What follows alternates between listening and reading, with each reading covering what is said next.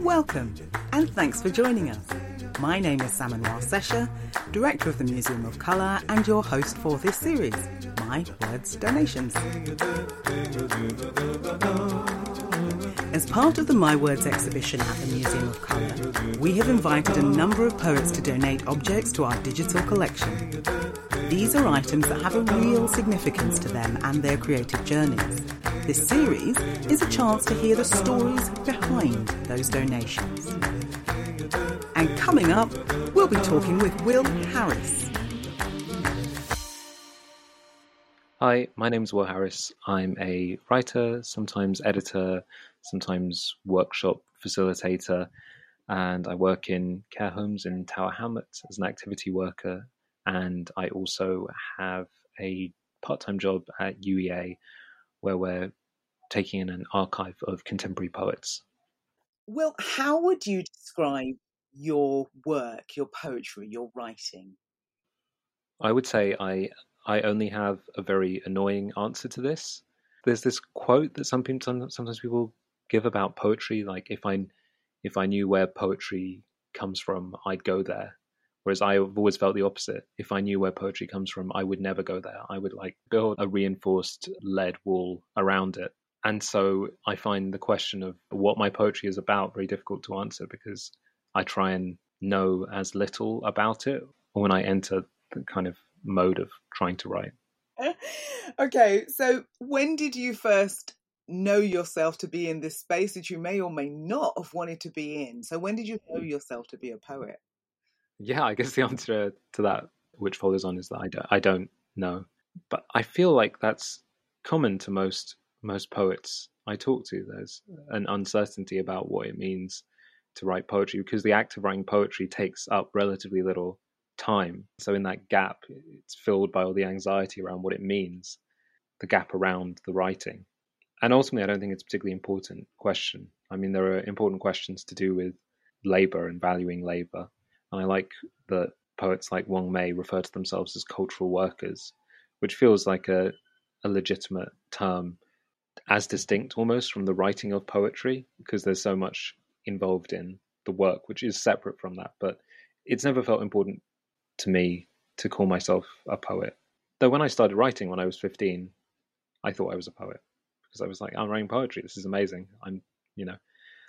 And once you do it, you've done it. It's like not like writing a novel or a screenplay or making a film. You can write a poem in 2 minutes and call yourself a poet. That was always the most exciting thing about it. When you say you want to know as little as possible, can you tell me a little bit more what you mean by that and how does that maybe affect your process? I think particularly as a non-white writer, there are lots of large abstractions that it can feel like I'm writing into, or there's a pressure to write in response to that can be very freezing in terms of the creative process. And the process for me is essentially one of free association. Like the reason I connect with poetry is because the intense focus on sound patterns and form unlock something in my mind that wouldn't be accessible any other way. And I think it's hard to keep hold of that freedom. So yeah, I guess what I mean is I try not to be too aware or to leave space for the self-analysis and self-scrutiny for later, and also maybe to keep that as a slightly private process, because it's really difficult to hold on to that relationship to yourself and to what you're trying to do. And I think if you share too much or too soon or in the wrong way, you can actually lose a vital connection to something. So 15-year-old you was excited because you wrote a poem and you were a poet. Yeah, exactly. I mean, I guess I tried lots of other forms of writing. I really wanted to write a play, but a play was just really difficult and I wasn't excited enough to follow it through. But a poem was easy and intuitive and fun. This wonderful term that you said Wang Mei uses, cultural worker, does that pull together all the parts of the different things that you do that you've described? That's a good question. I'm not entirely sure it does. So in my work in care homes, that feels completely separate to what I do. I mean, I don't think I'm a cultural worker there. I mean, I think I am just an activity worker. I'm organizing and providing activities for people in extra sheltered accommodation. And I almost wouldn't want to subsume that under any other thing I do, because that would maybe diminish it, or change my relationship to it.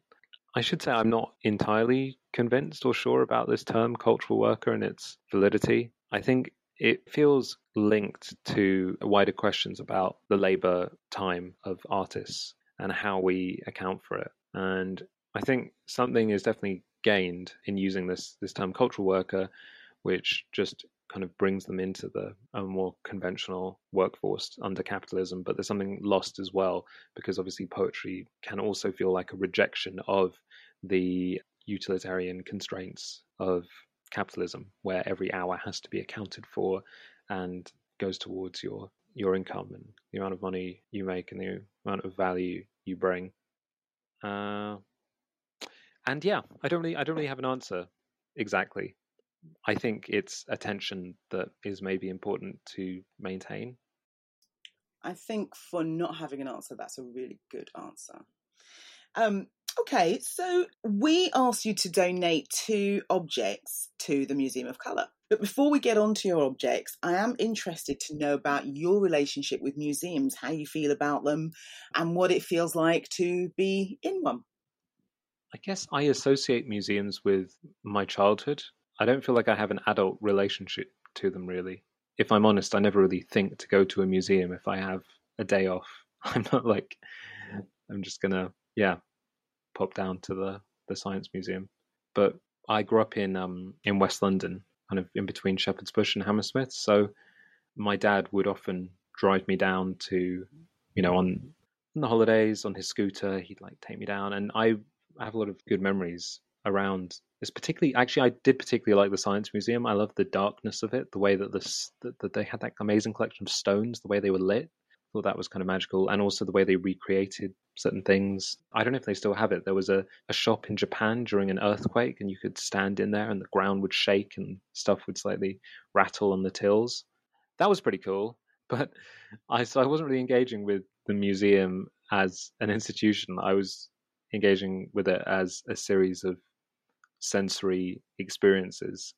And I think as I got older, and I started to think about, well, I guess particularly with museums as cultural institutions like the British Museum, I started to think about where those objects came from and what the placement of those objects next to each other meant. They became a lot more distasteful to me. In my first book, I've got a few poems around the British Museum, and in particular what they call the Enlightenment Gallery, which is room 1, like the one that is closest to what the British Museum would have looked like when it was founded. And it's just a collection of loot from the 18th century. And the thing that I find most violent about it is the way objects are taken out of context and kind of violently yoked together in this new adjacency. And the terms of the relationship are defined entirely by power, by imperial power. So there's a wayang mask from Indonesia, from Java, which is next to a mummified head from Egypt. And there's something so wrong about that placement, which I feel like represents a lot of what is troubling about the museum. The idea that you can just take these things and arrange them for the kind of the pleasure of the viewing eye.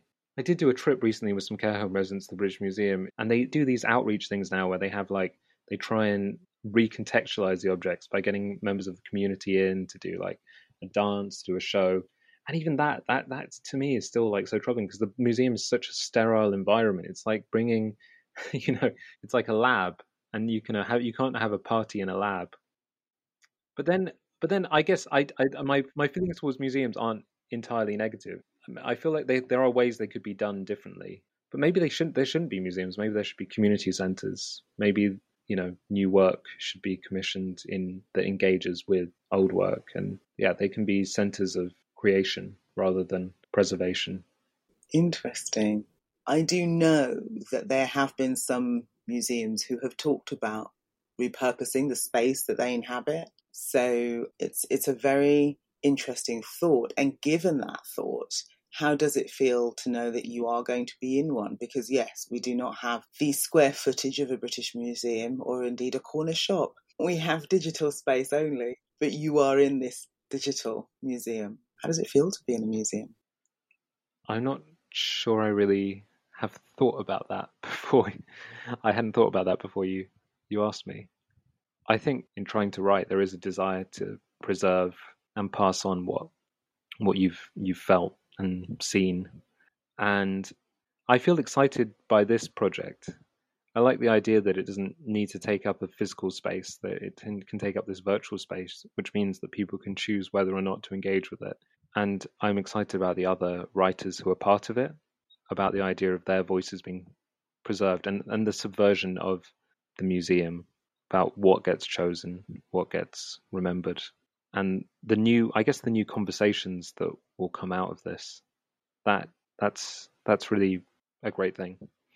I'm always ambivalent about my own role in that stuff, but I'm happy to be part of it. I don't know. Like I said earlier, I feel a lot of doubt around my work, and so it's kind of strange, the idea. I mean, I have so many mixed feelings about publishing itself. You know, every time I publish, I'm just anything in any form. I'm just plunged into this place of extreme self doubt about why I do it. And so this, in a way, this is a more extreme version of that. But I also think it's healthy. I think putting things out there, it creates something solid that other people can respond to.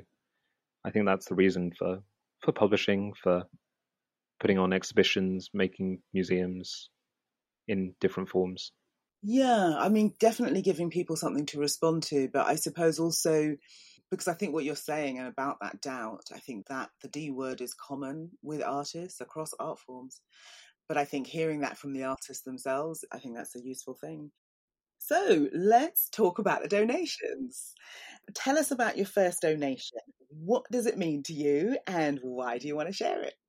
So my first donation is a little turtle in a box with a tiny shell next to it. And I can't actually remember where I got it exactly. I know I got it in Beijing when I was there with my mum in the 90s when I was very small. I was about 4, and my mum, she finished school early, but she did a degree in Chinese in Mandarin as a mature student at the University of Westminster. And for her year abroad, she took me with her, and I went to Peking University and lived in her dorm.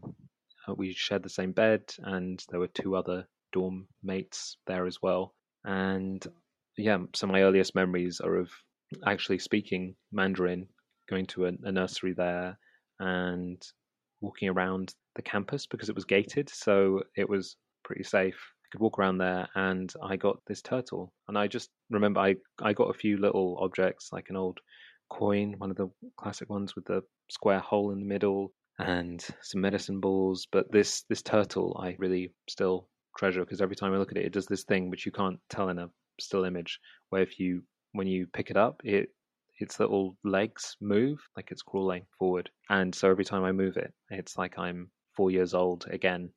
It is delightful. So thank you for sharing that and those amazing memories of being with your mom on that university campus. So, okay, well, tell us about your second object. My second object is a photograph. Photographs are pretty important to me, and I guess they're important to everyone, but I think particularly because so much of my family is scattered, and particularly in Indonesia. Photographs when I was young, and since then have always been a way of feeling close to them, and I often try and carry a few photographs with me. And this one is of me and my mum and my grandma, who I called Mat. Mat is the kind of Padang term for grandma. So my mum grew up in West Sumatra, where speaking a dialect of Indonesian called Padang. And in that photo, we are actually back in West Sumatra. I think either in Riau, which is where my mum grew up, or in West Sumatra itself, where my grandma grew up. Probably visiting the place where my granddad's ashes were scattered. And there's something about the layout of the photograph with my grandma in the distance, and slightly in shadow and my mum in front. I mean, I suppose it has a slightly Star Wars-y quality to it. You know, the idea of the was it the Force ghosts who are still there. Like my grandma Matt is a kind of Force ghost behind my mum, and my mum in turn is behind me. And I don't have very many images like that of lineage, and it's just nice to carry with me, that reminder that there are these people behind me who I carry with me and who carry me. It's beautiful. Thank you. So, to your last donation. And so my last donation is the most recent one, and it's a brick that my dad found by the side of the Thames. He went through this phase after he retired where he'd walk along the Thames and look for things that had washed up in the low tide. I think it's called mudlarking, though he definitely wouldn't have called it mudlarking. He was very much just a guy with a Tesco bag walking along the Thames, picking up random things. And he found this brick which said "say" on it, and really unbelievably, he found another brick which also said "say" on it a few weeks later, and he put them both onto these little plinths, which he made himself. So he was an antiques dealer. He was always good with his hands and fixing things and making things, and he put these little broken bricks onto a plinth and gave them to me and my partner. And particularly at the time he gave them, it felt quite resonant because he'd been seriously ill, and we've always had a semi-verbal relationship. Like most Englishmen of his generation, he's not very good at communicating or verbalizing things. So for him to give me this brick which just said "say" on it felt like he was really reaching towards something. And then I ended up writing a poem about it and about my dad, which I think is one of the first poems I wrote where I really felt like I was speaking in my own voice, saying things, I guess. Yeah, I hear you. That's really touching. Do you want to just actually describe what it looks like? Yeah, it's a grey brick on which the letters, capital letters SAY, are engraved, and it's mounted on a little wooden plinth. Brilliant. Thank you, Will. So, the last donation that you're going to do is a poem. And I'm going to just ask you which poem you'd like to share with us and, why you'd like to share it. So I'm going to share a poem from my first book, Rendang, and I think it's a poem I wrote so that I would have something to carry around in my head and say to myself as almost a spell if I was feeling anxious or overwhelmed. So it feels like an appropriate thing to try and pass on. I don't know if it'll work for other people. It's called Budliya Not Buddha. Budliya Not Buddha, chanting in bloom, my soul before I knowed it, chanting too. I ran down to the tube, and from Gray's Inn Road to Farringdon to the Golden Lane Estate, Budliya Not Buddha, chanting in bloom. I went not caring where I went, how late it was or why, but barred at every turn I took and every church gate chained, Budliya Not Buddha, chanting in bloom. Grey it grew, and far from home until I had to stop. My bundling found me on a bus, and eyes closed, there I cried, waiting for the sky to gape and let me crawl inside. Budliya Not Buddha, chanting in bloom. Budliya Not Buddha, buddling on my tomb.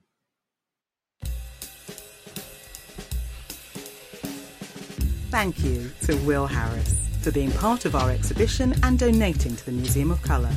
To view the donations, photographed by Sharon Wallace, and the portraits by Derek Akembo, head to www.museumofcolour.org.uk, where you can explore the rest of the My Words exhibition and discover our growing digital collection. My Words Donations is presented by me, Samanwar Sesha, and is produced by Stella Sabin for the Museum of Colour. Further episodes of this series are available across all podcast platforms, where you can also listen to our previous project, Respect Due. The music you have heard in this series is by the fabulous Randolph Matthews. You can listen to more of his work at www.randolphmatthews.com. My Words is supported by the National Lottery Heritage Fund, Arts Council England and the Foyle Foundation. Museum of Colour is incubated at People's Palace Projects, based at Queen Mary University, London. Thank you for listening.